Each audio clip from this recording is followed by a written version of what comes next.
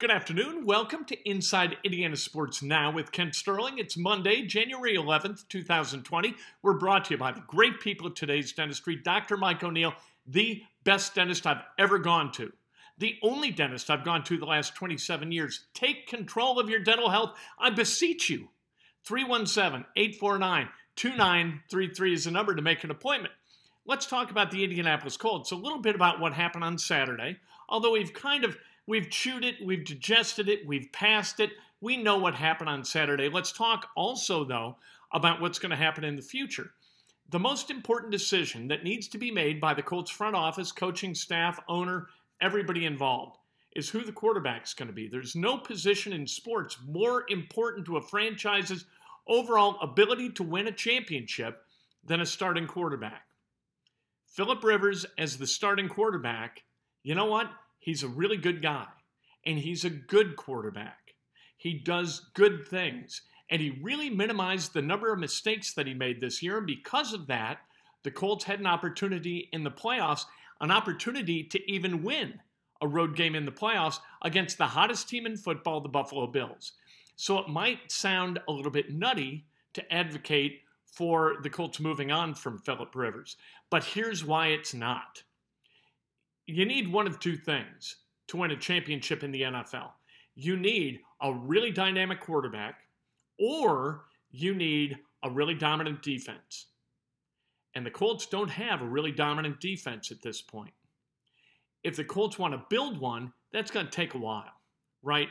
That's the way it is. You got to put 11 guys out on the field who are they're going to fit together, and they're going to have all kinds of speed. They're going to have all the attributes you need to go take away the ball and to really be hellraisers stopping the run. The Colts, they're not that far away. You might have to upgrade at 4 different spots to get a really dominant defense with the Colts. But with quarterback, all you need is one guy. You need one guy. Here's how important the quarterback is. And here's why a really good measure of whether a quarterback's going to allow you to win or not is QBR. Because QBR takes into account running. And running, what's more important? That you got throwing, you got running. That's it, right? You got to be able to do both. Philip Rivers can't run. He ranked 18th in QBR in this regular season. That was fine. He, like I said, he minimized mistakes. He didn't throw it to the other guys that much. 11 picks. You can live with 11 picks. He played clean football on Saturday. He put his team in a position to win. But what he couldn't do is get you over the hump. That's what he couldn't get done. Josh Allen, on the other side, for Buffalo, what'd he do? He ran it 11 times for 50-plus yards. He was the leading rusher for the Bills. He went and got first downs. He went and got a touchdown. And he threw the ball with great accuracy, throwing it deep. Philip Rivers doesn't run the ball at all. And he's not very accurate throwing it deep. He tends to get a lot of air under it because he just doesn't have the arm anymore to convey the ball downfield on a line. He kind of just shoots it downfield, and that's not enough now. You saw it on the Hail Mary play as time expired for the Colts against the Bills in Buffalo. You saw him try to throw it from midfield and get it to the end zone and could not do it. That's not a good thing. All right, so you've got a guy who cannot run, and he can't really throw it deep in the way you would like to be able to throw it deep, in the way that Josh Allen can throw it deep. This is a sport where you are comparing yourself against your opposite number. And in the comparison between Philip Rivers and Josh Allen, Philip Rivers is the second best of those two guys. If the Colts had found a way to win that game, they go up against Pat Mahomes. Mahomes, pretty dynamic guy. Rivers would be a distant second to Patrick Mahomes. If they moved on from there, I mean, who the hell knows who they would play, to be honest. Probably Baker Mayfield, right? Or Lamar Jackson. Lamar Jackson's terrific. Baker Mayfield's terrific. Here's where they are in QBR. You got 8 quarterbacks remaining in the playoffs. 7 of them rank among the NFL's top 10. 7. The one outlier is Jared Goff. Jared Goff plays for the Rams. The Rams have the most dominant defense in the NFL. Aaron Donald as that 3 technique guy up front in the middle of that D-line is absolutely a game wrecker.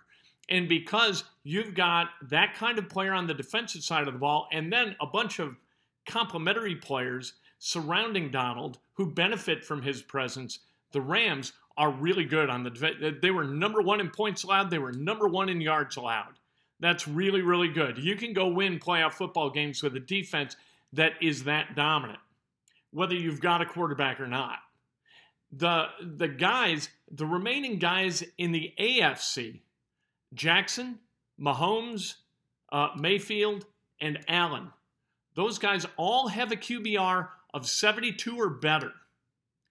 Rivers' QBR is 62. He was 18th this year. That's with a really good offensive line, maybe not the weapons that you want to throw to that. We didn't have Stephon Diggs on the Colts. T.Y. Hilton is not Stephon Diggs. Zach Pascal is not Stephon Diggs. Michael Pittman is not Stephon Diggs, at least not yet, right?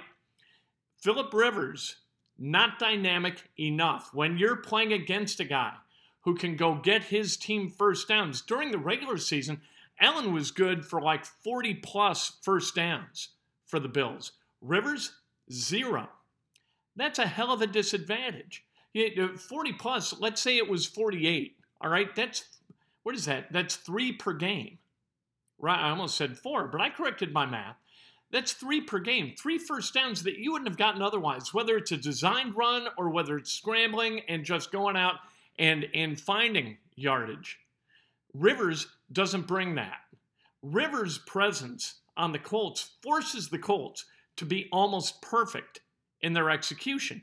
And like I said, no football team is going to be perfect in its execution. You're going to miss that, especially over the course of several games. Like the Colts could have won against the Bills. But this coming weekend, what would the odds be that they'd be able to go into Kansas City and back it up with another win against another elite level quarterback? Almost 0. Because at some point, them being the 7th seed, that's going to bubble to the top. That's going to become the thing. They're going to be the 7th best team in the AFC at some point during the playoffs, and they're going to get beat. And Phillip Rivers, being the 18th most dynamic quarterback in the NFL, is going to bubble up, and it's going to show itself in a competitive way against a guy like Allen or Mahomes or Mayfield or Jackson, or if you move on farther than that, Aaron Rodgers. At what point is Phillip Rivers ever going to be one of the top 10 quarterbacks in the NFL as he continues to get old and turns 40 next December? It's never going to happen. Now, the thing you've got to ask yourself, and the thing Chris Ballard has to ask himself, Jim Irsay, Frank Reich, all these guys, the brain trust over on West 56th Street, what they've got to figure out is whether they can upgrade. You know what?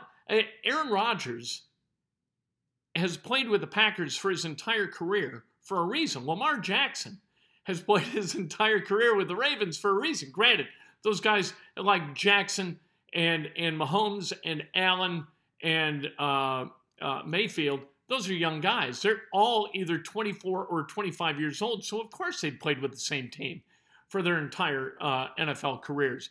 But the guys who do it best, nobody lets go of those guys.